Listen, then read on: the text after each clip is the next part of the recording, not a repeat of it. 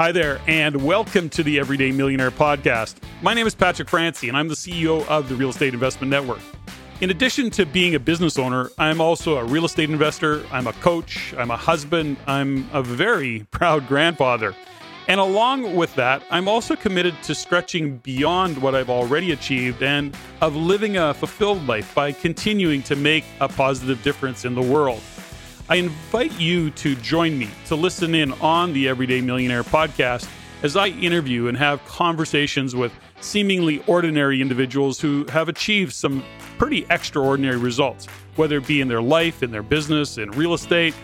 And it's here where I'm going to delve into the details of their journey, along with the paths they've traveled to get where they are today, and as importantly, where they intend to go in the future. My guests are here to inspire. They're here to help you learn by talking about what's real for them, both in their wins and in their challenges, from the life and the lifestyle they live to the person they had to become along the way in creating and building their financial futures for themselves and their families. Before I begin this episode, I'll start by first thanking you for listening in and for your support and the feedback you provide us on the show, as well as to ask you to please continue to send your comments, your suggestions, or your questions directly to me at ceo@reincanada.com. That is ceo@reincanada.com. And if you're inclined, please share this podcast with your friends or your family and with people you know, or perhaps even people you don't know. Rate the show and comment on iTunes, Stitcher, SoundCloud, or whatever platform you happen to use to listen in. And while you're at it, please follow me on the Everyday Millionaire Facebook page. So thanks again for the feedback you provide us. It's definitely appreciated. Okay, let's get on with this show and have a conversation with today's guest. My guest today, Janet LePage, is the co-founder and chief executive officer of Western Wealth Capital. For the past decade, Janet has been focused on creating wealth through well-selected real estate investments. She's developed and grown her business strategy from residential investments early on in both Canada and the U.S. to now a large multifamily portfolio that she's built in Phoenix, Arizona. Under Janet's leadership, Western Wealth Capital has acquired over 65 buildings and manages, get this, over 15,000 doors with a transactional value of more than $2 billion, which is quite remarkable when you consider that 2 years ago when I interviewed Janet for the first time, she was shooting for $1 billion. She was at $500 million. The numbers get big. Janet is a very, very focused lady, as you'll hear in this interview. She's both an author and a multi-award winning entrepreneur. She was named a recipient of Canada's Top 40 Under 40 Entrepreneur of the Year by Ernst & Young, just to name a couple. And she holds a Bachelor of Applied Science in Computer Science and Business Administration from Simon University, and is also very equipped as a project manager. Now, having said all of that, what Janet is proudest of is her contribution as a rental housing provider to the tenants who rent her units. She sees clearly where she can make a difference in her clients' lives and their quality of life by supporting them. And without question, she's worked hard, in spite of her success in business, to create a family in a healthy and nurturing environment for both her children and her husband. Very focused lady, great interview, lots to learn. Listen in. Janet LePage, welcome to the Everyday Millionaire Podcast. Oh my gosh, I'm happy to have you on the show. Thank you. And mostly I'm happy because we were just literally minutes before talking about how hard you are to connect with. So before we get into that conversation, because I think it's a really important conversation, I'm going to give everybody a little bit of a background. Now, Janet LePage is on the show. This is her second time on the show that she is joining me to have some conversation about real estate. The journey to, what is it, 1.5 or $2 billion or something? $2 billion US is what we're hitting just around the corner here. That's kooky. So I don't know if you remember, but do you know where you were at 2 years ago? And do you know what your goal was? I can't I was trying to think back when we were, but I would love to hear it because I don't know what it was. Okay, so if you, listeners, if you were to hear the show that Janet got on with me and we had a conversation about her journey, very, very interesting. You were at $500 million. You were $500 million. And you were a going concern. And you stated at that time is my goal. $1 billion. You're going to hit a billion. 10,000 units. Yeah. You're going to hit $1 billion. Okay. That was in, I'm going to say relatively early 2017. I don't remember, but I was in, I want to say it was cold out. So I remembered, I think it was early 2017. And so it was easy to track down. I just never looked at the date of your previous podcast. And you're killing it. We are. Triple in size. $2 billion. And you're going to be speaking at our Acre event, but this podcast will come out after that. So this isn't a promotion for Acre, but I know you're going to be there. So here's something cool. I want to talk to you about how, because we started on this conversation, and I love you, and I know you love me too. I know you do. I had you at hello. Okay, so the point is this.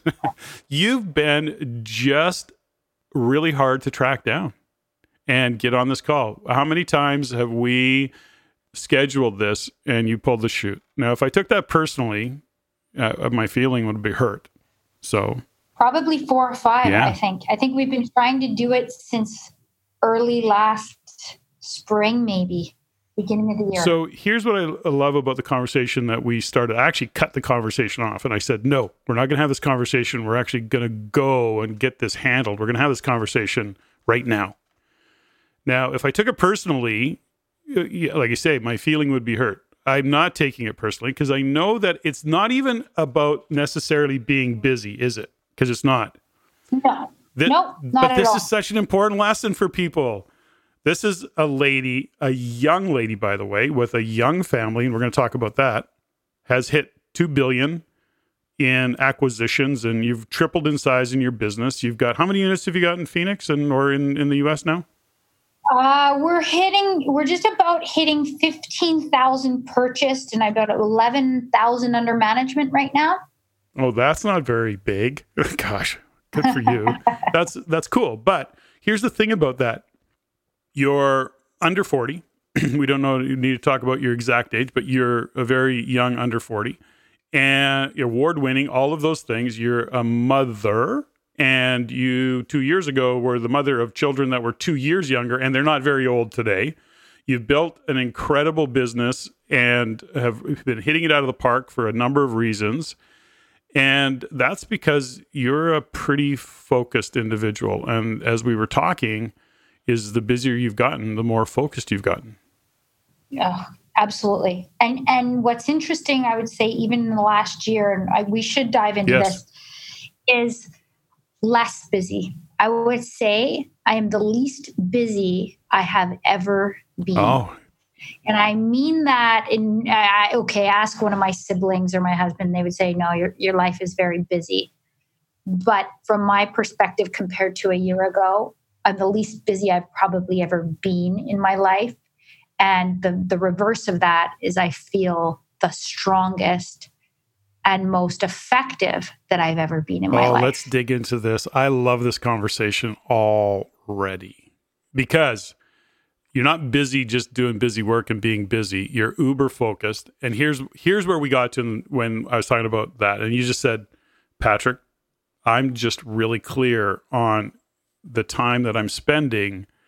Is it really where it's the best use of my time? Is that a fair statement? Absolutely fair statement. And you're not on this podcast to promote your business. You don't need that. That's not part of what you're here actually to be a contribution, which is really awesome. And that's a conversation we had before, which is you said straight out, Patrick, I got nothing that I need from you on this. I just want to share what I've learned in my journey and be of support and benefit to listeners. That's exactly right. Somewhere along the journey, I started realizing that for me, it's very fulfilling if I can share and someone can take a lesson or something that I've struggled and learned with. And when I hear, someone calls and says, Janet, that really helped me get clear on one of my goals, it's hugely fulfilling. And so in my buckets of priorities, it is actually a priority in my life, but it has to fit in the other ones. And I have to be clear on the medium or the way that I share those things, because it's not a ton of time. And so this is a great one that really gives me a chance to actually check that box and fulfill it for myself as well. So let's get into some. That's awesome, by the way. Let's get into a couple things. So you said, from your perspective, you're the least busy you've been ever. But you're saying outside view of your husband, your kids, maybe partners, whatever. They're saying you're really, really busy. So what's the distinction for you in terms of being really busy today versus what you were a year ago or 2 years ago when you were really, really busy? Because obviously your days are full. Right. My days are full. My days often start at 5 or 5:30 by choice. I'm an early riser. Yeah. I like to, and that's the time when no one's talking. See, we should have booked the podcast really early. That could work. I drink a cup of tea by myself. I have my 2 glasses of hot water. I have a routine in the morning. But come 7 a.m., it's mom zone, it's work zone. East Coast is starting to blow up if there's anything going on that side. So my days are not any more full. They are as full as they've always been. But what I fill it with makes it feel a lot less busy. And so that's why I would say from the outside, they say, no, you're busy. I think full might be it. But what I'm doing in that time, the amount of self-care or self-interest that I have been able to weave into my life have doubled or tripled from anything before. And the only way that, there's only 24 hours in the day and you have to sleep. So that cuts it way down, is that where I was, we probably had this conversation in 2017, is you really have to be laser focused. Well, I just took it to a whole nother level, because for me, what I watched happen and I continue to watch happen was I was giving too much of myself to everybody else. And I would have said 2 years ago, I would have said the same message, but I guess I continue to refine that and I continue to get clearer. But my health wasn't where I wanted it to be. My fitness wasn't where I wanted it to be. I think when we spoke, I had picked up tennis. It was 2 years ago. Well, now, just this fall, I got invited to play on the competitive team. Now, it's Division 5. Let me tell you, it's the lowest of the low. But 2 years of focused work, playing tennis twice a week, I got on the competitive team. I don't care that it's Div 5. And do you know that that's probably 5 hours out of my week that I have to find, because I have to get there and play and everything like that. And I'm still getting everything done. And so when I say less busy, I mean more balanced, calmer, feel hugely thankful inside that I've achieved a goal that was, starting tennis at 36 and, wanting to really take it seriously. That's what I mean by less busy. I'm filling it with things I really want to do in all aspects. So, but that doesn't take away from the fact that you're still running a business. So, Can I give you a soundbite? This is one of the best soundbites that you gave me a couple of years ago, where we were talking about deals that you were doing and your busyness, and you're really working hard as a mom to be a really present mom and all those things. And I just remember you said you did a deal. I don't know what it was. I don't remember the exact context, but you said, Patrick, I curled up on the floor in the fetal position and couldn't move. It was like you were really shut down. Like it was just the sheer overwhelm or the responsibility or something that happened. It was really a big, the effect on you a couple of years ago. So here's the question around, and that was just a great soundbite. I loved that visual of you and the way you expressed it at the time, even though I can't give you the exact notes. But my question for you is that back then there was this huge learning curve, right? You were into uncharted territory for you. You were doing deals and numbers and really kind of invent the model of your business. And so do you think that learning curve also was kind of all consuming, and then that might be different today as well? Well, what's interesting is that learning curve is still as steep today. Every time we hit it, we're going into the next realm. We've now moved into institutional level partners, and what was one channel of product, we're now moving into 3 channels of products. And probably when we spoke 2 years ago, we might have been just moving into our second city, and we're now in 5 cities and moving into many more. we've over doubled in the number of employees, if not more than doubled in the number of employees. So that actual hockey stick for our particular company has not gone down, but my growth in navigating it or my resilience, my skills have continued to rise. I definitely want to get under my table and hide sometimes with probably a bottle of wine where no one can see me. I want to close the blinds in the office and have a good cry and a good old gulp of something. Yeah. It's different. And when you're choosing, which we are choosing to grow, means that that's it. But it doesn't hit me as hard. It doesn't knock me over. And I have stopped allowing it to throw my personal goals and my health out the window. What used to happen is that break me. I would go to my knees. I have put off everything else because I had to get it through. And now I've really said, no more. You will not get to take these other places in my life away.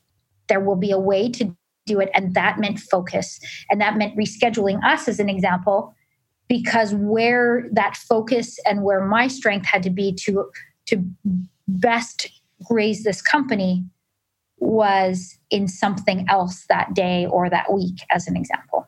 You know, there's a book I read. I don't know if you read how much reading you're doing these days, but Tim Ferriss wrote a book a couple of years ago or a year and a half ago, whatever it was, called Tribe of Mentors, where he interviews a number of really top performing CEOs, athletes, etc. And it was a great way. The way he wrote the book was brilliant, but that's an aside. But in that book, consistently with the CEOs that he interviewed, and I don't remember how many there are, but there's a lot of them, they consistently said they say no to more things than they say yes. And they're consistently saying no because what is it that supports them moving forward, what actually works into their schedule and really supports them going forward. You're kind of at that level of business and that level of achievement where you really do have to consider what you're saying no or saying yes to. And I know that as a mom, a very committed mother to your children and to your family, that was a big priority even the first time I interviewed you, and you were really feeling like you were struggling. At some point, I think you felt there may even felt like I'm failing as a mother because I'm so busy. And yet you built the business you built, and you've now started to say no to a lot of things. And the priority for you is I'm going back into my family. I'm going back into what supports me. And that makes you stronger. Would that be a fair assumption in your realization? Without question. And healthier on the inside, and without question, absolutely. And you know, when I work with my executive assistant, really, I mean, I don't know how she keeps my calendar straight because it's in every aspect is scheduled, but I call it pencil scheduling and pen scheduling. And those pen things, they don't change. I am volunteering next week. You know, I want to be in my kids' school half a day each month. That is a pen schedule. That means I am not flying to Dallas that day, anywhere, because I am in their school. I am going to my competitive tennis because I got to get better. And so I call it, are we penning it or are we penciling it? Mm-hmm. Penciling it means if everything works. Penning it means it's cement. And that has been a really clear area. And I also have to pen growth time or think time. And that's like, no, nothing can go in there. But what are you going to do during that time? I don't know. Think. I don't know. But there's time where I'm doing nothing scheduled other than working on future growth, whether it's myself or the companies. And I need no plan in that. It's called strategy, and it's penned and it's locked every week. Now, and that's just your time to sit back and, as you say, to think. Is that what I'm hearing? So you're actually scheduling that time in. And because that's there's two parts to what I'm hearing in this all, Janet, is that I see time and time again, just because of the people I talk to, the coaching and Rain and all people they don't understand that if they're the source of their success, it's incredibly important for them to look after themselves, right? So in other words, it's the old, put your oxygen mask on yourself first of the plane. So you need to look after yourself. You're the source of the success of your business. You're the source of the happiness and success of your family, what you contribute. So you got to look after yourself and your business. And so you actually are saying, no, I right now I'm doing nothing. I'm thinking. Is that a fair statement? Yes, but what I've come to learn is in that no time, in that blind zone, is your greatest revelations. And sometimes I have something that I know I'm going to work on during that time, but it's going to it needs, complete focus. I'm going to go develop a model or create a strategic plan. Like I really had to carve out not just 10 minutes, I'm talking 2 hours of time. It could also mean that I'm going on a hike, but in that hike is when the greatest ideas, when you clear your plate, you create opportunity for new. I don't know what's going to show up. Usually by the time I have that space, there's things percolating in the head. It could be making sure we have Christmas completely planned. And I've got all of those aspects together we are going to move into the East Coast. And I need a plan because I want it done in the next 6 months. And I got to think through all of the things from everywhere we're going to have to hire to partners to trips to go get the money. Now, where did you learn this discipline? So in other words, when you show up, where did you learn to trust that 2 hours block of time would actually produce the result or show up the way it did? Now, is this just something you've learned or were you reading? So were you coached? How did you start to figure this stuff out? I don't know, but I would say failure would probably be the answer. So, when you let your calendar run you, really not a lot gets done, or maybe not the important things get done if they're not penned in. So my answer would be failure got me there because I would get to the end of the week and for whatever I really needed to accomplish or really think about or really do, it didn't happen. And when you look back, it's because, oh, here's a half an hour here. Oh, Janet, they need you for a few minutes. Oh, this happened. And you get through the end of the week and you've accomplished really nothing meaningful and meaningful for what you define meaningful, right? Mm-hmm. That was through failure. And then what I started to find is that I was getting up at 4:30. I was getting up earlier and earlier because that morning time was my time. The other thing I noticed, if I think back, was I loved getting on the airplane. There was no internet, or I choose not to use internet on an airplane, no phone. And I would land in Phoenix and have completed half a week's worth of productivity. And I would think to myself, God, if only I could recreate the airplane in my office. I would look forward to flying just to accomplish stuff. So I believe there was probably some coaching in there, but I guarantee it was failure that said, no longer will this calendar run me. I will run my week. I will pen what matters and pencil the rest. And I'm not saying it happens every week. That would be crazy. But if it happens 90% of the time now in my calendar than a year ago and a year before that. And that is where the less busy comes in because it's intent on every segment. So when you look at your day, so let's just talk a little bit about your day, Janet. Like you, I'm an early morning riser. I like that 5 a.m. kind of stuff, even a little bit earlier, sometimes a little bit later, but generally, let's say it's that 5 and 5:30 range. That's really my time. So my wife, Steph, and I don't have kids at home, of course, anymore, but Stephanie she's not as early a riser. It's not that she sleeps in really late, but she's not up at 5 or 5:30 unless I ask her to. The point is that's my alone time. That's really my time. It's interesting that East Coast, because I'm dealing with guys out in Toronto, my partners, I find that it creeps up. It's like, hey, PF, you're up anyways. Can we get on a call? And the next thing you know, more and more of my time is being eaten up and gets absorbed. So I'm hearing what you're saying in that. So you've put up a wall. So you've actually created a box for it. So question for you, 5:30 in the morning, what is that time for you? You're having a cup of tea. Are you meditating? Are you writing? Do you have a routine in that regard as well, Janet? Yeah, I do. I very much, it's probably, would people look at me, you'd probably not say structured. I'm very structured underlying, but I can come across very chaotic. I'm fun, I'm wild. But I get up, I have two big glasses of hot lemon water. Nothing starts before that. Mm-hmm. I boil my tea and it's either one of two things. I'm going to work out or I'm going to do work. That's what I do in my free time, one of two. On my work days, and I know that ahead of time depending, I start with 3 lines of gratitude of a book, and I have to write them. I found, looking back, have been a huge change in my overall feeling. You hear people say, do that. I do that 4 days a week. I wouldn't say I do it every day. But if I'm working that morning, no phone from the moment I wake up, no computer, hot glasses of water, and I have to write my gratitudes. And they're everything from, my health to this morning. I was thankful that my mother-in-law makes amazing schnitzel that is in my freezer that my kids love. And so when there's a dinner that's not planned, I get schnitzel. I mean, when you do it enough, it's amazing what you uncover in the gratitude. Mm-hmm. Like, you don't have to be grateful for something so big as your house. It's in the little stuff that really you start to look around. So that has to happen. Then there's a blank page.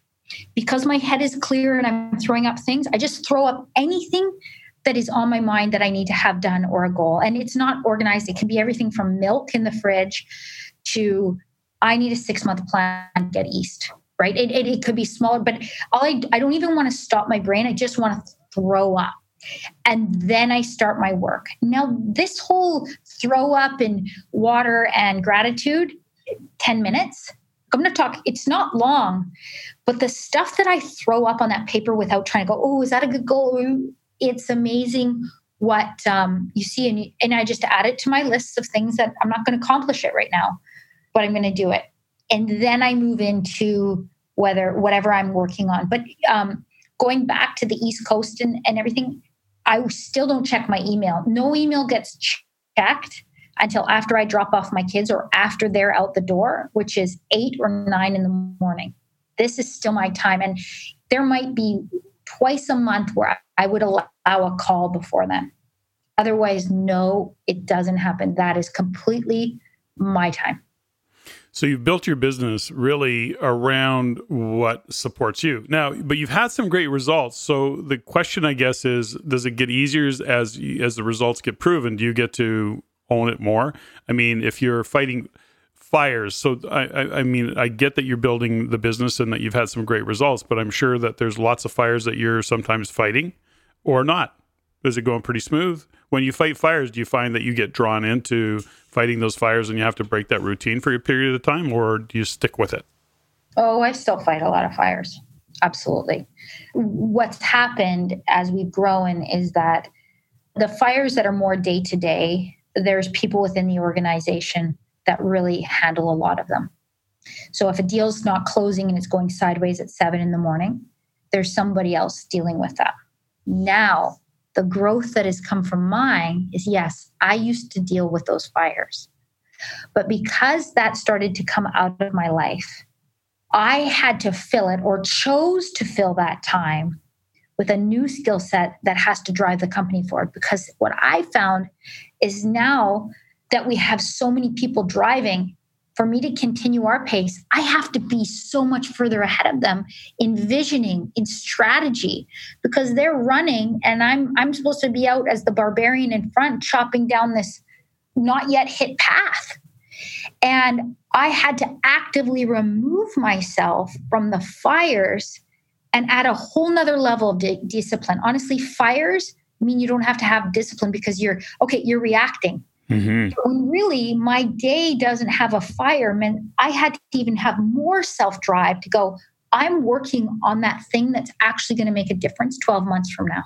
And I'm going to carve out the time and I'm going to have the discipline, because those racehorses behind me, I got to get ahead of that run and keep building, because they're coming and they're hungry. And I love that they're hungry, but my job is to stay ahead of them.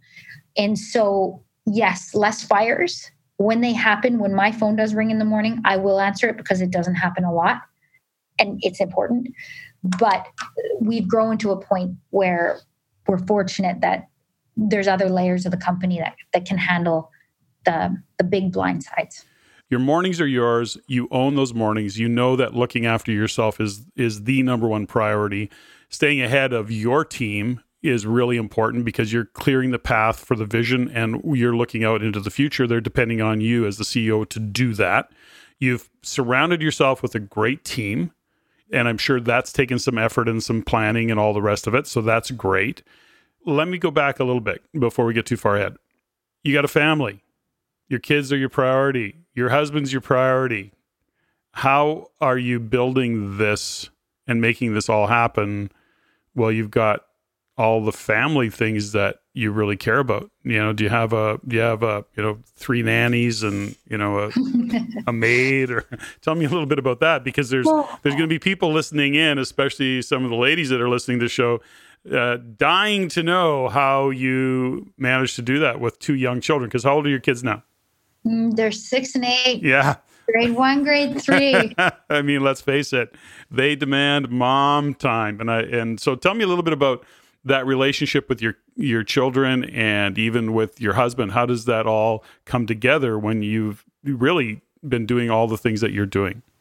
So their pen time, okay? Just there's pen and pencil.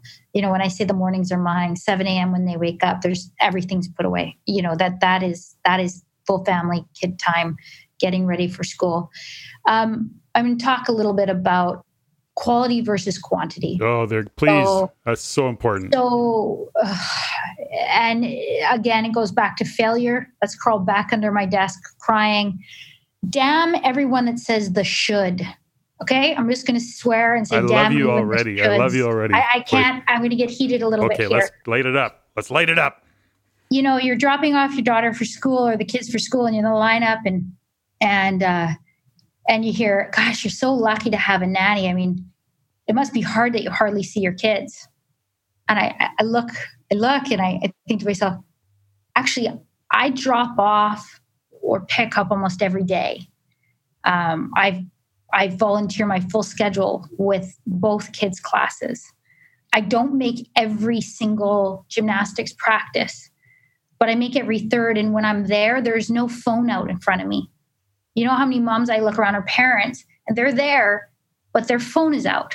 I'm not sure what they watched, and that's okay. I am not shoulding you. Mm-hmm. But what I learned was presence. So we do have a nanny, and that nanny arrives at 7 a.m. Mm-hmm. And her responsibility is the logistics of the morning. That means lunches, breakfast, uniforms out, vitamins out. Did they get their teeth brushed? My job is to sit with them, is to help them do their homework, is to talk. Sometimes it means I do have to get ready for a meeting. Mm-hmm.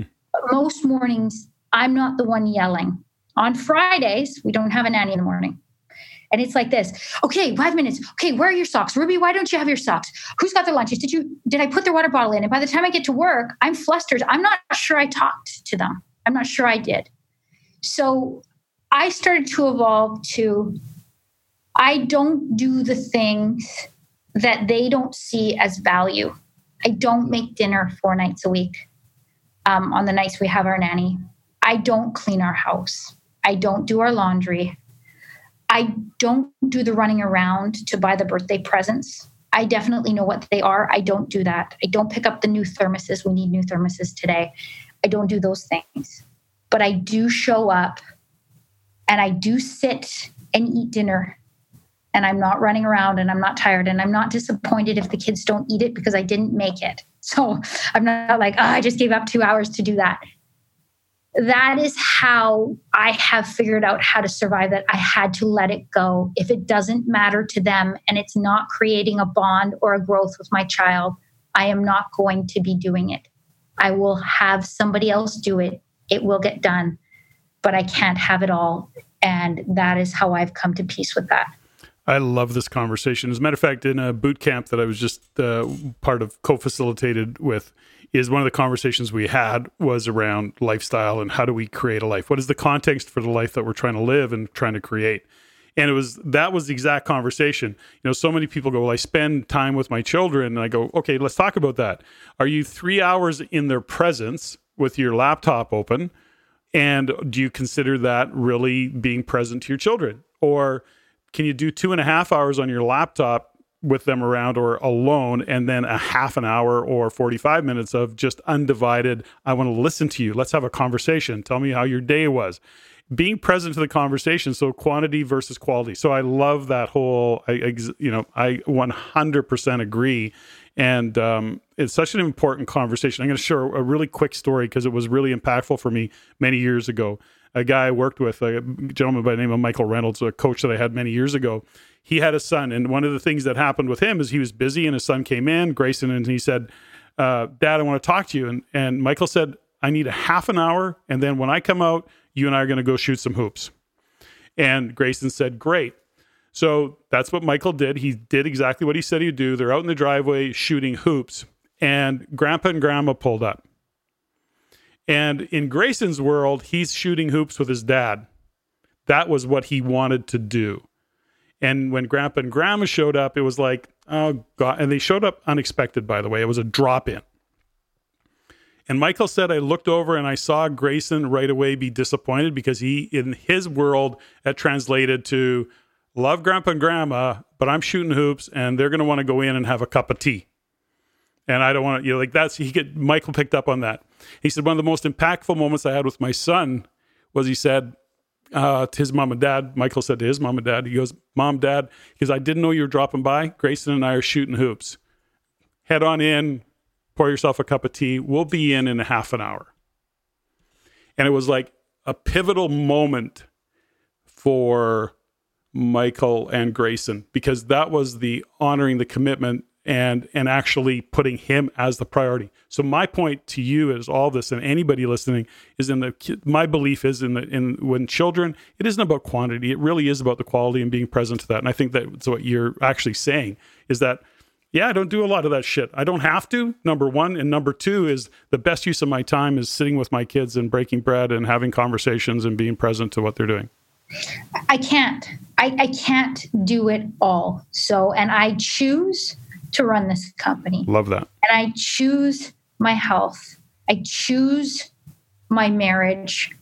And I choose my children. And when you layer all the rest, there isn't enough time. So you have to cut. You can't hold it all. You can't do it. So something's going to suffer. And so that it wasn't black and white. It wasn't overnight. So funny when I'm talking with my girlfriends and, one of them gets promotion. And my first thing I always say to them is, so what are you giving up? And they're like, well, no, it's going to be great. I got a raise. I go, no, that's not a free raise. What are you not going to be doing anymore? Because don't ever think that a promotion and an increase in money in any company I've ever been to doesn't come with increased responsibility. Bigger expectations. So where in your finite time are you giving up? And they cut, it's like this look. And it's usually a few months later where they go, I've hired a cleaner, or I don't know how to do this grocery thing and I can't get it right. And it's sometimes you have to learn through it. But that's the first thing I say to anyone when they get a promotion or a growth is, what are you giving up? Yeah, that's such a, that's so on point. But that's just the truth around it. So let me ask you this, and because this is where, in the world of real estate investment, and we see it all the time. Tell me a little bit about your relationship with your husband. Stephanie and I are both self-employed. She's got a very busy life, and I like the phraseology. And I'm actually going to incorporate that better. We have a very full life. We're choosing to do what we do, and we love what we do. And we have lots of fires and lots of things that we deal with. But ultimately, she loves what she does, and we love collectively what we do. But we lead very full lives. But we're very, very responsible for how our relationship is. Like, it's very intentional. We're really clear on that. How is it for you and your husband in family, and how you've kind of developed that relationship? So we both run our own companies and are extremely passionate about what we do. And I have to say that's something I really respect and understand about him, and vice versa. And we have really interesting conversations because we understand the challenges and the passions that go along with creating your own company. One of the foundations that I see we have in our relationship is that you have to choose marriage. And I would say any of the people working close to me is a conversation we've had. The ring means what the ring means. It's you're going to choose marriage. And that means in choosing investing in it. And in any given week, just like you have work commitments, travel commitments, everything else, that is a pen box in my week. It might not be in my week. It might be in my month or whatever that looks like. But investing in our marriage just like investing in our family unit is the only way you can be high performance outside. If you're in a marriage that's suffering, or you're with your children and that they're, one of our children's having challenges at school, I am not high performing in the rest of parts of my life. I'm not. And I know that. And so the choice to ensure that the foundation, and my foundation is my family, is solid means I can focus elsewhere. When it is off for whatever reason, a child's sick, there's an illness, we've been fighting, whatever it is hard to show up 100% everywhere else. Is your husband in a complementary business? Does his business align in some way with yours, or is it kind of a totally different business? Completely different. He runs a consulting company. That's so funny. But what's really we find really interesting is we find endless conversations as we share different learnings about our businesses or some achievement. You get complete appreciation of how hard you work for a win. Like, those things don't change in a business. That it hurts when you lose. It was funny. I had a question. It said, "What is one thing that people don't know about entrepreneurs?" And the highs are high, but the lows are low. Mm-hmm. Because you're not at a job where the salary is going to come in again 2 weeks later or a month or, every week, whether you've slugged or not. It's that loss has taken all your heart. You put all your heart into that. And when it's a loss, it is, knee dropping. And so those components of our company, we understand because they're the same in any company that you're trying to. Yeah. I 35 years I've been in business and what I've only recently come to the conclusion that it's in our lowest times that we find our highest self. And that's sometimes the only way I can get through what I'm going through in terms of the challenges or the losses or the failures or the whatever it might be, is that I go, this is actually, these low times are where we find our highest self. It's where we rise to the occasion as entrepreneurs and business owners. And that's where we get to be, better. It's where we get to improve. It's where we get to face the adversity and that friction, I guess, it's like lifting weights, right? You get a little bit of friction and you get stronger by doing it. That's the only way sometimes I can get through it, because I sometimes want to throw my hands up and go, what the fuck? Why am I even bothering anymore? It's like, I'm done, right? Some days like that. You probably don't have those days. Oh, no. Are you kidding me? So guess what my new mantra is? We are going to fail to succeed. And I said, I am expecting double the failures I've seen lately for us to hit that success. Because what I found when not in what we do really well, so we've got our main business, but when you want to start to expand that business and grow it, you're going to fail a lot. And I used to hate the failure. And I literally said to one of my team members, I go, I want you to tell your team that I expect there to be double the failures in this. And double the failures meaning we are not going to win those bids, but we're going to go and have to bid 3 times because we're about to play with much bigger sharks. So expect to miss. And don't go and go, oh, we've lost 10 times. I'm expecting those losses. But in those 10 losses, in those 20 losses, there will be one success that is bigger than the successes that we've had in this area ever before. But I have never said that before. I go, we are going to succeed through failure and prep them. As part of their job, I expect them to fail and lose these deals. I guess that goes back. That's so great because it really does go back. You miss 100% of the shots that you don't take. So take a lot of shots, right? And you're not going to hit every shot. So it's kind of goes back to those foundational, little mantras, cliches, quotes that we see floating around all the time, right? Yeah, that's absolutely. A cool realization. Now, tell me a little bit about, you're young, you've achieved some really cool stuff.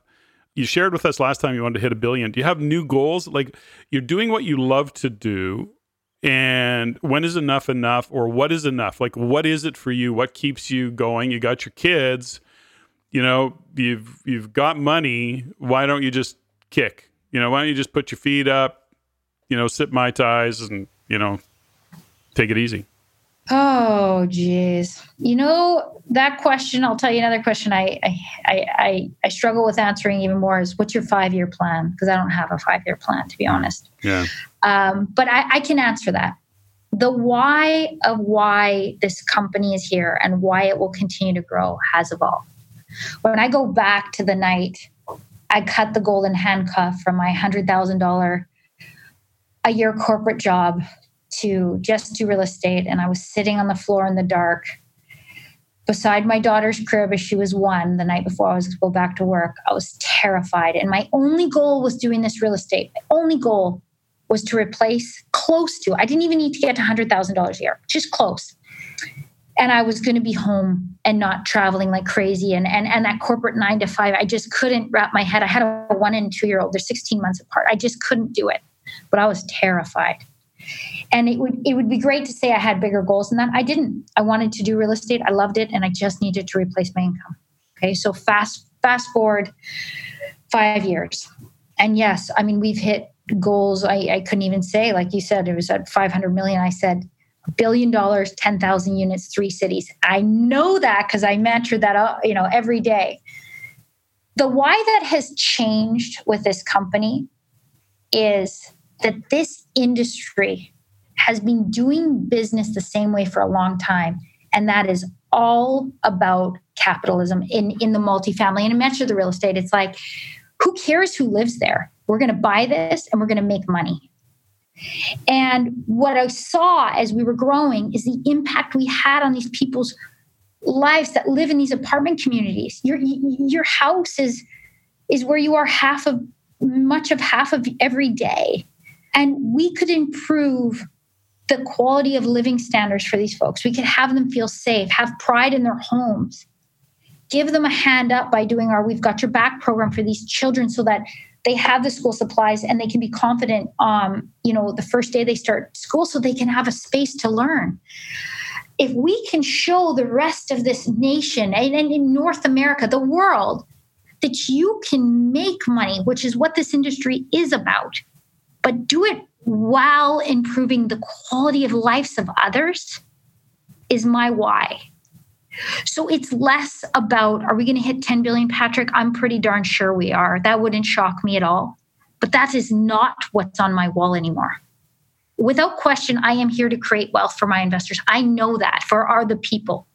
But while improving the lives of the people that live and work on our properties, and to share that with North America or the world, that it can be done this way and as profitable as it's always been. So I love the vision that you've got, and I can feel it in you, and certainly because I'm sitting here watching you as well, I can actually see it in you. That was an evolution though, right? Because you were into it for money, right? I got to make money. I got to support my family. It's all about the money. So when do you think you had that realization? Because you then go into Phoenix. I don't remember. Now, at some point, you and Dave Steele partnered up. And so then that expanded, I think, bandwidth and horsepower and all the things and knowledge and all the rest of it. But when did you have that kind of realization that, holy shit, we're doing some amazing stuff here? And let's really, I love this whole concept of I can make a difference in these people's world that actually improves the model and is a contribution. So how did that kind of show up for you? Was it a epiphany one morning at 5 a.m. or what happened, do you think? No, it's a breadcrumb thing. It's like a one block. Probably 4 years ago, I started having feelings of it, right? We did our first backpack event, and I was touring a property, and there was a box in the corner that was collecting donations for school supplies for kids. And I was like, oh gosh, that's cool. But many of our properties, it'd be more like they're looking for those donations versus people donating. And I said, why don't we get some backpacks and give them away to kids that really need them on our properties? Like that would be something I would just love to do. So we did it. I don't know. We did 50. It was a very small number compared to the thousands that we did in the last year, but a small number. And just the photos that came back of this child just glowing, like she never had her own backpack, not a brand new one, never mind. And maybe something in my heart broke a little bit. You know, that feeling inside. Sure. And I have definitely always been a capitalist. You can ask my sisters right down to my childhood. Money has mattered to me. And I won't apologize for that. Don't. I have always loved money. So there's no question. When I wanted to be a kid, I wanted to be a pilot because I knew they had high salary. Then I realized surgeons make more. Then I would ask my dad, you know, is it a heart surgeon, plastic surgeon? I would actually be looking for which surgeon made more. So that was me in elementary school. Sure. And so, but there was something in this feeling, and that feeling felt really good. But it was a breadcrumb. Then something else happened, and that feeling felt good. But then you started to see these financial returns because employees that worked on these properties wanted to just keep giving and doing more. And you went, oh, like there's a cycle of life here. There is a win-win going on. And it just, how I speak today about it would be very different. And that the power and the passion and the clarity that I have today would be less so a year ago, less so a year before. It wasn't an on-off switch, but it became the driver of the why. When you're working really hard, and our team works really hard, you know, those tough days, you got to be working for more than money. It burns you out. It's not just about money. There's got to be something bigger. You know, when you're running a marathon, it's more, there's something deeper than just crossing that finish line. There's some other deeper goal. And maybe it is just that one time I'm going to say that, but there's something else ticking below you. And when you can find out that tick, you will fight through the hard times. So probably my other answer is when the grinding dark days, you realize that you go, oh, this is not worth the money. And how often do people say that? But it's worth the why. So true. I love that story. So thank you so much for that. That is inspiring in the thought process. You know, in the world of RAIN, people don't get it, that being a contribution in terms of what RAIN does around education research, the methodology aside, when you're actually supporting people in achieving their goals, it's a perfect world. You know, we really love to be the contribution of success with others. And so I just think it's a really powerful kind of thought process to have. You come by all of what you've done, you're self-made, you come from a great family background, but you weren't born with a silver spoon in your mouth. I mean, you came from a great background. I mean, I think your parents were both professionals, or your dad was a professional, your mom was stay at home, but I don't remember the exact scenario. But it's not like you came from this kind of wealth in your upbringing. No. So where did this come from? You know, you talk about it, like, can you identify what drives it? You know, you were, as a young kid, a young child, you're focused on money. You think, yeah, I want to make a lot of money. What do you think? Did you have any idea where that came from? Have you ever been reflective on it? My dad would carry cash in his pocket. Like, you know, not a lot. Okay, we're talking a few $100s. Yeah. But he always had it in his pocket. And I remember looking at it and thinking, that's a lot of money. Sure. And he just had it. So like if he wanted to pull it out to buy something, he wouldn't use cards. And I don't know if back then it's kind of like people would write checks, remember? Yeah, sure. He didn't carry a checkbook. Okay, so Janet, just let me interrupt. I'm 60, and you're asking me if I remember. I might ask you if you remember. I do remember. I do. The checkbook. Or my first checkbook. But maybe as a small child and he would often carry it in like, not in $2 bills, but in like a 50, right? Like a rare dollar. Yeah. It wasn't a lot there. Yeah. But as a child of 4 and 5, it was a ton. And I loved that he just had it. Mm. Now, to be clear, did I ever wish to be like a mega rich or something? No. But I wanted to have that money in my pocket. Sure. I did. Just that chance to be like, he would just buy that coffee or buy those. They weren't big things, but to me they were. And he just had that money. And I liked that. But, you know, again, when I started this company, it was just to replace the income so I could continue to afford the rent of our, you know, house and the car payment. It wasn't some big thing. I had bigger dreams, but it was at that point in my life, it was about balance and the kids, for sure. I know that, but yeah. So let's go back a little bit to your relationship. And did you and your husband have similar goals starting out, or have you just noticed the evolution as a couple, that you started to align as a couple more on what you wanted for your life, financial goals and or business goals? Was that an evolution, or did you kind of enter the relationship there? I love the language you use, by the way, which is, you're choosing the marriage, you're choosing it, and you're making really clear choices. And I love that, because so often what we hear is people that are kind of like victims to their life, like life is happening to them as opposed to the choices that they're making are creating the results that they're getting. So I would say we grew together. Both of us actually worked corporate jobs, big companies right here in BC. Sure. When we met, neither of us were entrepreneurs. And that was an evolution. And I would say it continues to be what I would call a constant ebb and flow, because you do compete for time. We compete for time. In time, meaning priorities of our family. Oh, I need to travel, or somebody has a specialist dentist appointment. Okay, what works that day? And so I don't mean to compete in a bad way. I mean it's navigating schedules, navigating priorities, and we have grown together in, there would be parts where it's like, well, my priority is more important than yours. Well, define what more important is. And so we have become more and more proactive with looking further and ahead, because it's not about one of us winning and one of us losing. It's about both of us succeeding. And that means giving sometimes. It means that even though maybe in your head your priority is more important, that's not necessarily true, because that is not their perspective of where they are. And it's not always about who makes more money. So there's so many, and I'm going to use women as an example, because it's really women that I talk to more. It's like, well, I'd like to do that, but you know what? If my husband gave up that time, his job is more important, or he wouldn't make that money. And I look and I think, I try to say it as kindly as possible, but there's all aspects of what priorities are. And if you have somebody staying at home not feeling fulfilled, and that's your other half, well, great, you're making extra money. Your marriage is suffering. Mm-hmm. And that person that you love and that person you promised to show up for is suffering. Yet somehow your priority is more important. That we didn't get to overnight. That took some time. That took time, and it continues always to take time. Ongoing.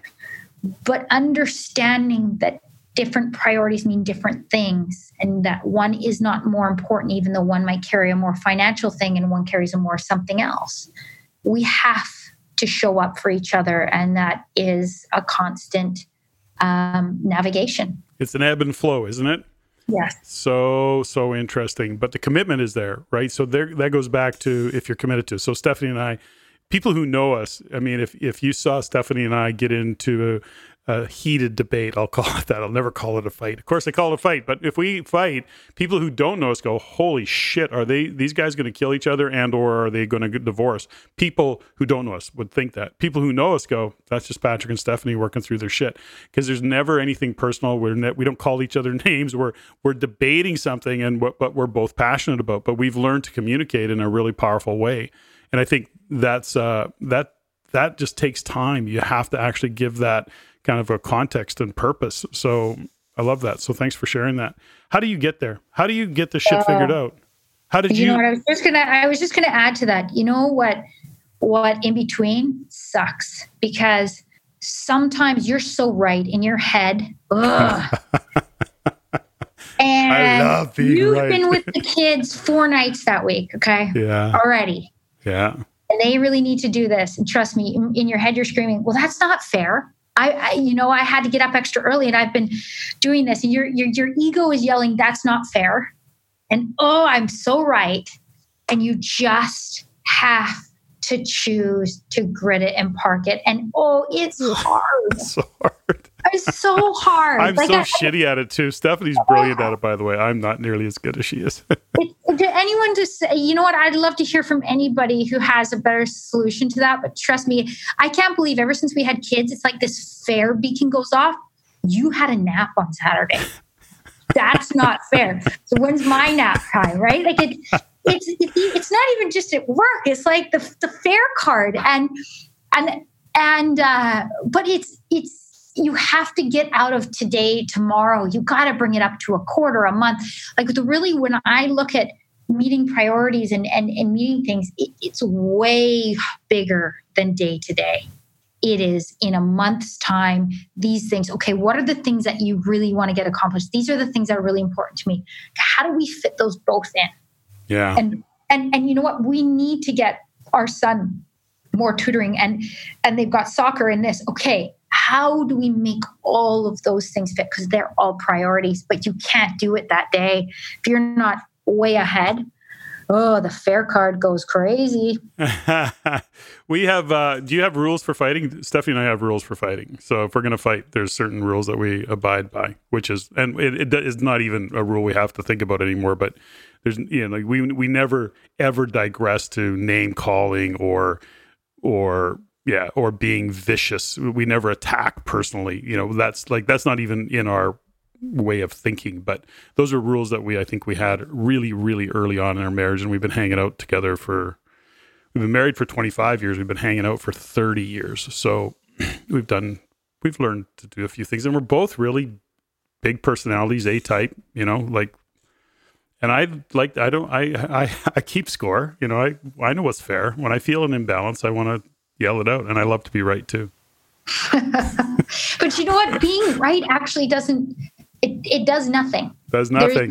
There's no solution on the other side. There actually isn't. So that's probably a learning. There is no right. Okay, number one, there is never right. You're not right or wrong. Mm-hmm. And winning right wins you nothing. Totally. I love that. Jeez, you're smart. Okay, so let's talk about your smartness. Are you well read? Are you well coached? What have you done for work? How do you gain the insights that you've gained aside from the experience that you go through? Are you using sources, like I say, are you well read? Are you well coached? Are all of the above? What do you do to look after yourself in that regard and get guidance? Where do you seek guidance? I'm well coached. I'm not, reading is not, when I read, it's read for pleasure. Mm-hmm. To be honest, I mean, that doesn't mean I don't know where interest rates are. It doesn't mean I know the economics of many cities because I'm watching them. But that's research. But I mean, so I would read those are just facts I need to know to run my business. Yeah. I am not a reader pick up a book and get growth from it. I'm well coached, and I have both, I would say, personal leadership and personal balance kind of coach, as well as business coach. Mm-hmm. And I show up, I call on them for different things. They're very different in what I grow from in them. And then I also have experts within the industry, I'd say, people that are much bigger that I look to, that those meetings, that you have maybe twice a year or something like that, I call on them. And look at, I set the goal of where I want to be in a year. I don't actually fit a year. I don't have a timeline, but that next goal, and I'm very clear on where it is for the company right now. And then I start networking the crap out of anybody I know. And now I'm not calling everybody. I'm really thinking through who is going to help me answer A to B. Who do I need to hire so that I can get A to B? Because I don't know how to do it, but I can hire it, or I can coach it, or I can bring a consultant in that's done it. And so that's how I learn, to be honest. It's the outward look, and then it's filling in the gaps. And sometimes it is mentoring, and then sometimes it's hiring or searching for those people to get through that. The reason I ask is that, when we look at high performance, so, we're surrounded, and particularly my wife, Stephanie, because she's working with literally a world-class and Olympic class athletes and has all her life, she was NHL. The point of that conversation is that what I see and what I know with that high performance, that level of world class, number one, they're uber focused. and they're uber focused on everything that supports their outcome. So I translate automatically in the world of business, but guess what? They're coached. They have technical coaches. They have somebody that tells them what to eat, how to eat, dry land training, costumes, design, choreography, those coaches all over the place that are supporting them in that, And so for you, your goal, your outcome, whatever your podium is in terms of, whatever your Olympics is, what medal are you trying to get? What is that? And it changes and it fluxes. I get it. But there's some place, and I hear it in your languaging, that you're actually getting support. Now, you said there's a business coach and maybe I think you call it personal coach of some sort. Personal leadership. Yep. Yeah. Okay. So you've worked with real estate investors for a number of years as well. Many of them, and some of them are writing checks, and some of them are individuals who want to learn to do some version of what you're doing. What gets in people's way? So here's the thing that I often see people that technically they actually are really good. They know all the what to do's. They know the strategies, they know the tactics, and they still don't pull the trigger on shit. They don't get stuff done. How important is the overall mindset component of what you do relative to what you know operationally or strategies or another frickin' tactic? Tell me about 90% at least your mindset of being in action, being clear on A to B, and being ruthless to find that solution. So I know where I want to be. I don't have every answer, but I will not tolerate a week that won't go by where I am that much closer to it. And there is nothing else that happens in my week, in my calendar, outside of, that is penned stuff. And I have failed in the week of the growth if I have not moved that forward. And that moving that forward could be coaching. It could be meeting with an expert. It could be meeting with a recruiter. It could be, it's a ton of different, it could be creating a financial model to hand over to a massive world-size investment bank because you're looking for money. It's a step closer. And that is in the mindset and zero tolerance for being out of action. High performance is a result of low tolerances. That's, that quote, I probably don't live to it as well as you do, obviously. But so when you speak at Acre, by the way, Janet, I don't give a shit what else you say. You got to add that, what you just talked about. You got to fit that into what you're talking about, is getting people out of this, learn another tactic, learn another strategy. For Christ's sakes, it's just, it's tiresome is that there's all of that already exists. Now just move forward. So that's my frustration in me supporting people's success, is that I see that stuck all the time. I need to know more. I need to know more. I need to know another strategy, another tactic. I need to know more how. And it's none of that. Get it done, and you're going to fuck up. That's the bottom line. So tell me about, that was a bit of a rant, but that's okay. So tell me about your relationship with Dave Steele. He's a cool cat too. I really, really respect Dave and Cynthia, and I know that you work in the background with them. You and Dave are similar, but not. So tell me about the strengths of Dave versus you, and how did that come to be? Because how did you attract, or how did he attract a partner like you, and that drives the kind of success that you guys drive? And I recognize some of the different qualities, but how did that show up for you, and what's that relationship like? I when I think of my partnership with Dave Steele, we're incredibly fortunate, and it didn't start as some long-term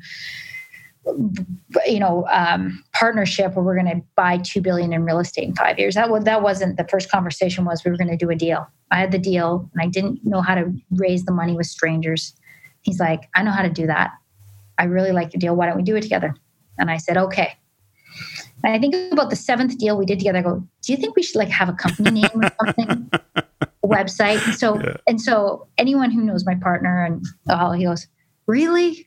You think we need that stuff? And I go, yeah, we need that stuff, because I come from a trained corporate background. I'm a computer scientist. I'm system driven. Dave can sell anything. And he loves to sell. He loves it. He's extremely strategic. Yeah. And he can see in front of him challenges. He can see it. He picks it up right away. He's incredibly brilliant. we never knew that we would complement each other the way that we do. And we really are complementary skill sets. Mm-hmm. We talk every day almost, but we very much have come to a point where we stay out of each other's shop, and he does what he needs to do and I do what I need to do. And they are very different strengths. And there is immense respect, and we have no problem sharing it like how we feel. I mean, anyone who worked with us would say, I mean, we can yell at each other, but in a positive way. It's a passion about the growth. And when you're growing a company and you're an entrepreneur, I mean, one thing that, people might not know, there's no path. There's no perfect person that you look up to and go, oh, they've done it exactly this way. Let's follow them. There's nobody. Okay. When I came to realize that there is nobody I can call that can tell me exactly how to solve this next step, I mean, it's messy. And you have to bet on yourself first. Mm-hmm. And probably the day I started doing that, and maybe I was doing it for a time, but saying, I'm going to bet on myself. No one else has done it this pace and this way.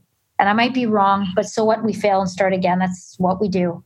But you start betting on, we know what we're doing, and we more than know what we're doing, we know we can overcome it. And we have overcome it time and again. We will not quit. And neither of us tolerate inaction at all. Do you guys find that sometimes solving the problems is a lot of fun, even though it's like a big headache and like, what the hell, how did this happen? And do you sometimes get excited about solving the problem, or do you find that the challenge of solving the problem, does it sometimes light you up? No.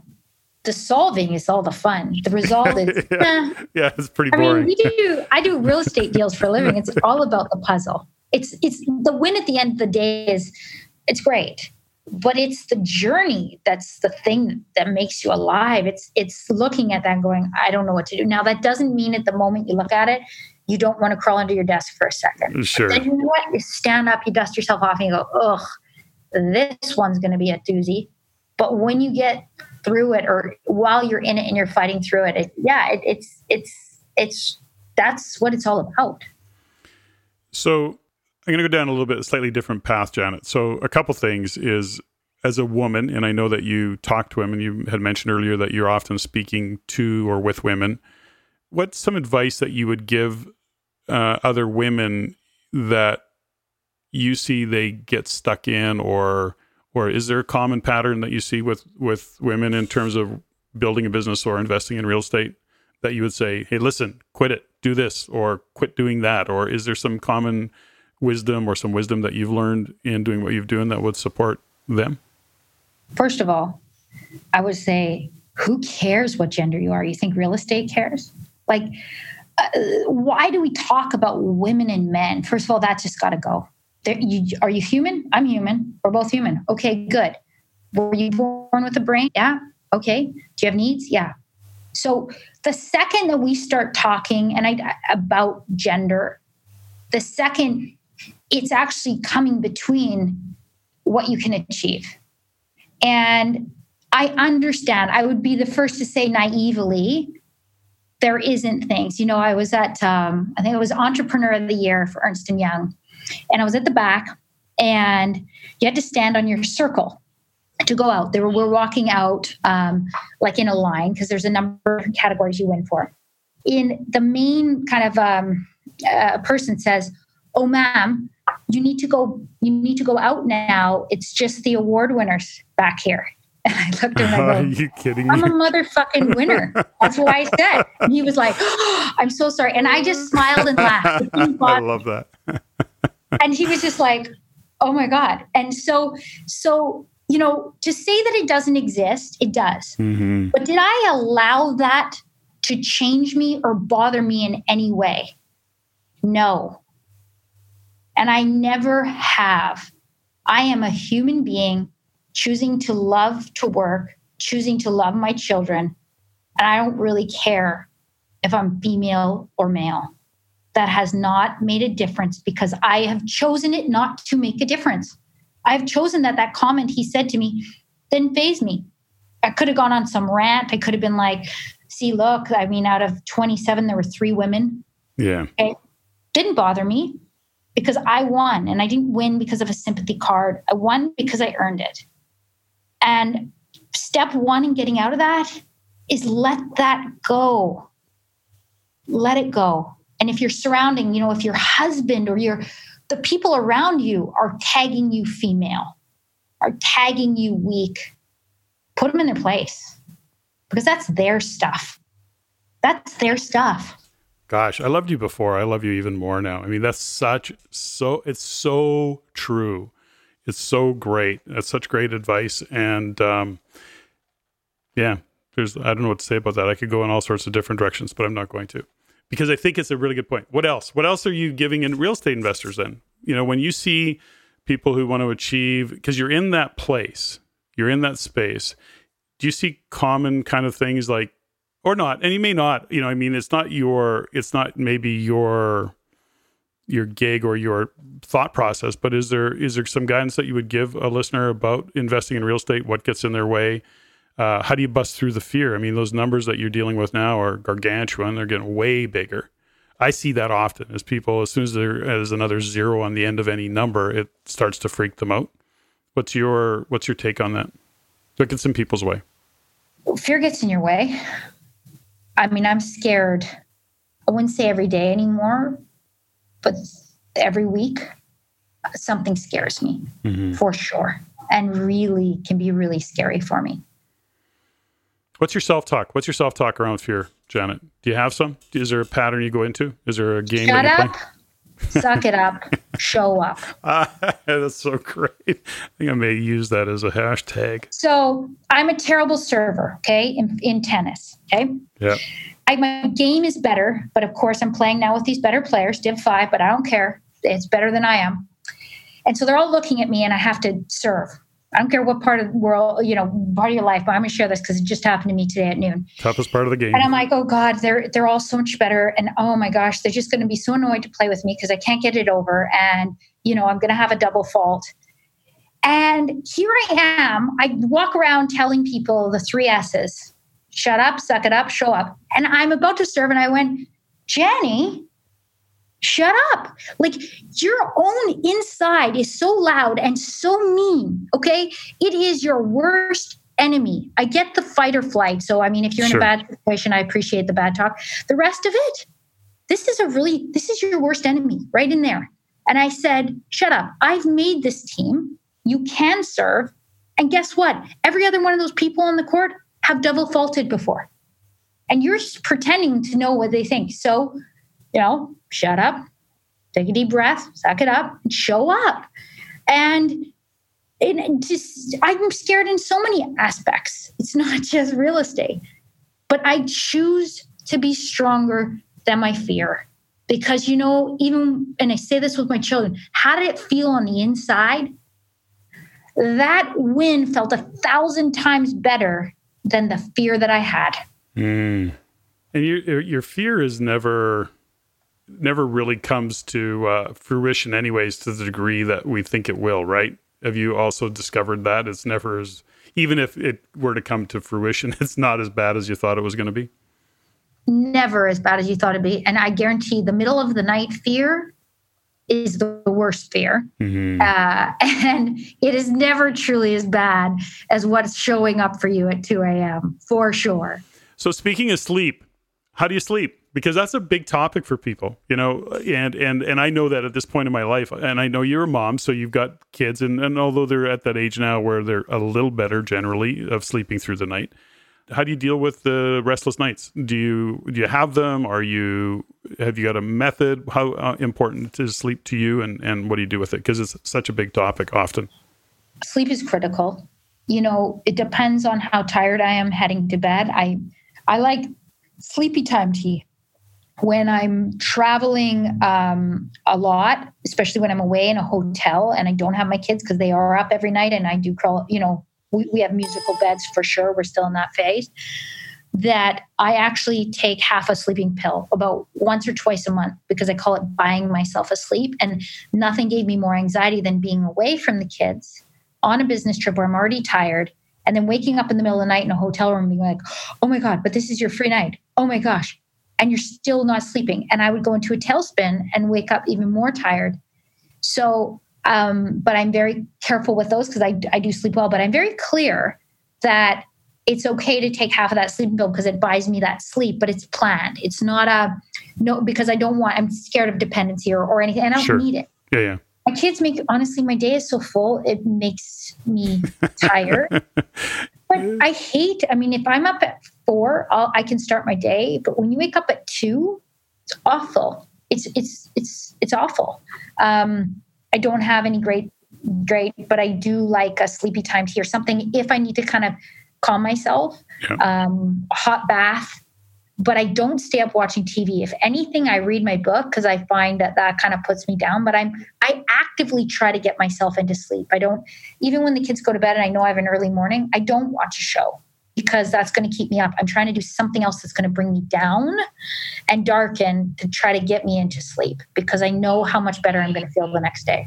So what's do you need 6 hours, 8 hours, 10 hours? What works for you generally? I'm an 8-hour sleeper. You're an 8-hour sleeper. But now I can live off 5, but I like 8. Yeah. I've done a lot of research on sleep because sleep has been always this thing for me, but the myth of 8 hours, that I need 8 hours. I was making myself wrong for years because I never got 8 hours. To this day, I'm probably 6.5 hours, but if I choose to have a nap in the afternoon, it's because I'm choosing to have a nap in the afternoon, not because I can't stay awake. That's never an issue for me. So, but my natural body clock, doesn't matter when I go to bed, it seems to be pretty consistent. 6.5 hours. I do not use an alarm clock. Rarely do I use an alarm clock, and I wake up, and occasionally I sleep for 8 hours, and that's cool too. That's just giving myself permission to do that. That's it. Okay. So as we wind down, because I've taken up a lot of your time and it's been great, by the way. Gosh, it's been good to connect with you again, Janet. It's been, we should be connecting far more, at least more than just when we do a podcast. You're going to be speaking, so I'm really looking forward to hearing that. Let me ask you this question though. You're a great speaker. You've achieved some really cool results. You have a passion of supporting people. When are you going to get into motivational, kind of stuff? Have you got a vision for that where you're going to be on stage and firing people up? Because whenever you get on stage right now, you do fire people up, although you're getting on stage for a slightly different reason or somewhat a combination. Are you going to get on the speaking circuit and talk about it? I think so. There's something in me that I've said for a couple of years, and I don't know when the time hits. I will write a book. Mm-hmm. And I want to write it sooner than later simply because I don't want to forget the beginning. And I'm not writing this book for me. I'm writing it because if I can share some lessons and along that journey of where we got to and capture them and hopefully offer that help to someone, that's very, very much a passion of mine. The speaker circuit and that kind of thing, I think it's in some place in my future for sure because I'm passionate about it. Where I am in my life, I'm full. Mm-hmm. And if I wrote the book, I'd need to speak about the book and that doesn't fit right now. And right. The combo doesn't fit. And I'm clear on what I need to do next to keep growing our why, our Western Wealth Capital why. And I don't have the capacity right now, not with a 6 and 8-year-old at home that really need their mom. And I really need them. Mm-hmm. I need them. So there will be a day. And, when my kids are teens, I was thinking I'll be 45. There's so much more time ahead of me to get to do these things. And I'm excited about them. They will happen. I don't know exactly when. So here you are, you're an under 40. You've achieved some amazing results. What the hell is the difference between you and anybody else that's under 40 and trying to achieve the same results? What's different about you? I would not want to discount there's fortunate paths that you pick. I picked multifamily at a really good time in the economy. Don't discredit some of the right place at the right time. Focus. Ruthless action focus. Low tolerances, I picked up on that one because I'm familiar with it. Yeah. To me, that's the biggest difference, I would say, that I've had to sacrifice so many things, but they were sacrifices by choice. Mm-hmm. It came with consequences. Everything does, positive or negative. but I chose this and I woke up every day choosing it. And I have never wavered. I think if you waver or change paths, it slows you down. And those are two things. And there's nothing wrong with changing paths, but those are two things I haven't done. I've never wavered from the day I started this, that this is exactly what I want to do. And I will not allow anything to derail it. Love that. Okay, we're going to start to wind down. And some rapid fire questions. You've been through this before. You may not remember it. What book are you reading or that you give as a gift? What is your favorite kind of book that you gift or that you've read? Or even what are you reading these days? Okay. Oh, God. Gift. You know what? I'm reading a James Patterson. Yep. It's Love called James The President's Patterson. Wife. Yeah. It's a go. You know what? You know how the story's going to go, but it's interesting. And you know, when I'm trying to wind down for bed, I really enjoy the simple read. Disconnects, yeah. Gifting a book. I don't have a good answer for that right now. Okay. Eat, Pray, Love. Eat, Pray, Love would be one I'd give away. That's a great book. Favorite swear word? Oh, fuck balls. Okay, you've added a little twist to a little exclamation mark there. That's really good. Do you have a favorite inspirational quote? Perfection will kill you. Oh, love that one. I've not heard that one before. Because I made it up. Okay, that's good. If heaven exists, what do you want to hear God say when you get to the gates? You made every minute count. Good one. What are you not very good at? What stands out that you're just shitty at? Oh God, you should see my desk. I am not an organized person. Okay. I thrive in chaos. So even if somebody tries to square away my papers, I'll lose my mind. So your desk is a reflection of what's going on in your head. My husband would say, I can never finish a task. I do 10 at once. He's like, so the milk's out, but now you're giving vitamins. And, I think the laundry came out of the wash, but it didn't go in the dryer. I go, yeah, don't worry. It's all getting done. I get it there, but I'm a chaotic multitasker. Okay. So here's the next question that I like to throw out there. Room, desk, or car, what do you clean first? We know it isn't your desk. What about your room or your car? It's my room, but mainly because I like to also show my husband that his side is messy, and I go, look at how clean it is. But I do like a clean room. Yeah. Okay. Do you have a favorite tune? Oh, well, my shower song is "Don't Stop Believing." Oh. But there's a song called "Teamwork," and it goes, "Small girl, big world, they might say to you." Who's the artist? I'm trying to think, but it says, but I won't live by someone else's rules. And it's kind of like the thing that just gets me is, when they knock you down, your crew will pick you up. And it was as soon as I heard it, I thought, that is just me.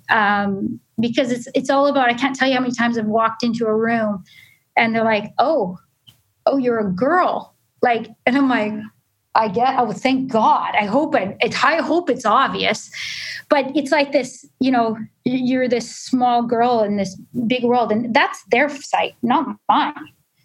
But so it really spoke to me that I won't live by those rules. So that sounds to me like a Taylor Swift or Pink, but I'm probably totally off, but that's how it landed for me. And I don't listen to either of those artists a lot, but that's you got to Google it. It's called Teamwork. I'm going to send it. Okay, I'm going to Google it. I'm going to Google it. It's a gooder. Okay, I love it. I loved your rendition of it too. You maybe should have. Oh, I am a terrible singer. You're probably amazing in the shower though. You're singing away. The kids are applauding. Yay, mom! Okay, do you have a favorite movie? Girls Just Want to Have Fun. What are you grateful for today, Janet? Well, I told you about the schnitzel, so that is true. I wrote that this morning. Yeah. I'm grateful for my health. I'm grateful for the shoes that I get to wear. I'm grateful to get this opportunity with you. It's funny. The more I move along, the more I'm grateful for the smaller things. Mm-hmm. Because there's real joy in those. I'm grateful that I love my car. I'm grateful that my son is thriving. He had a tough start to his school year, and he's coming along, and to see that and see his pride, I'm so grateful for. Yeah. I am grateful to have had the opportunity to first meet you several years ago. It was a meaningful time, and I knew then you were a star, by the way. And so it's been fun to, at least from a distance, follow your journey. So grateful to have you on the show today. Like you, I'm grateful for family. I'm grateful for my daughter and my grandchildren. It's an awesome place to be. And I'm grateful for you showing up to speak at our acre. I know it's going to be an epic event, and you get to be part of that. And I'm happy that you're doing that. So thank you. No, thank you. It was great to connect. Okay, Janet, thanks a lot. And we will talk again. I promise. All right, buddy. Hang in there. Keep rocking. Talk to you soon. Bye. Ladies and gentlemen, thank you for listening. If you found value in the podcast, please take the time to rate and review and share with others. Share with your friends. As it is my goal to always improve and to provide the highest value for you, the listener, if you have any comments, suggestions, or questions you'd like answered, please email me at ceo@reincanada.com. That's ceo@reincanada.com. I look forward to hearing from you. And until next time, Patrick out.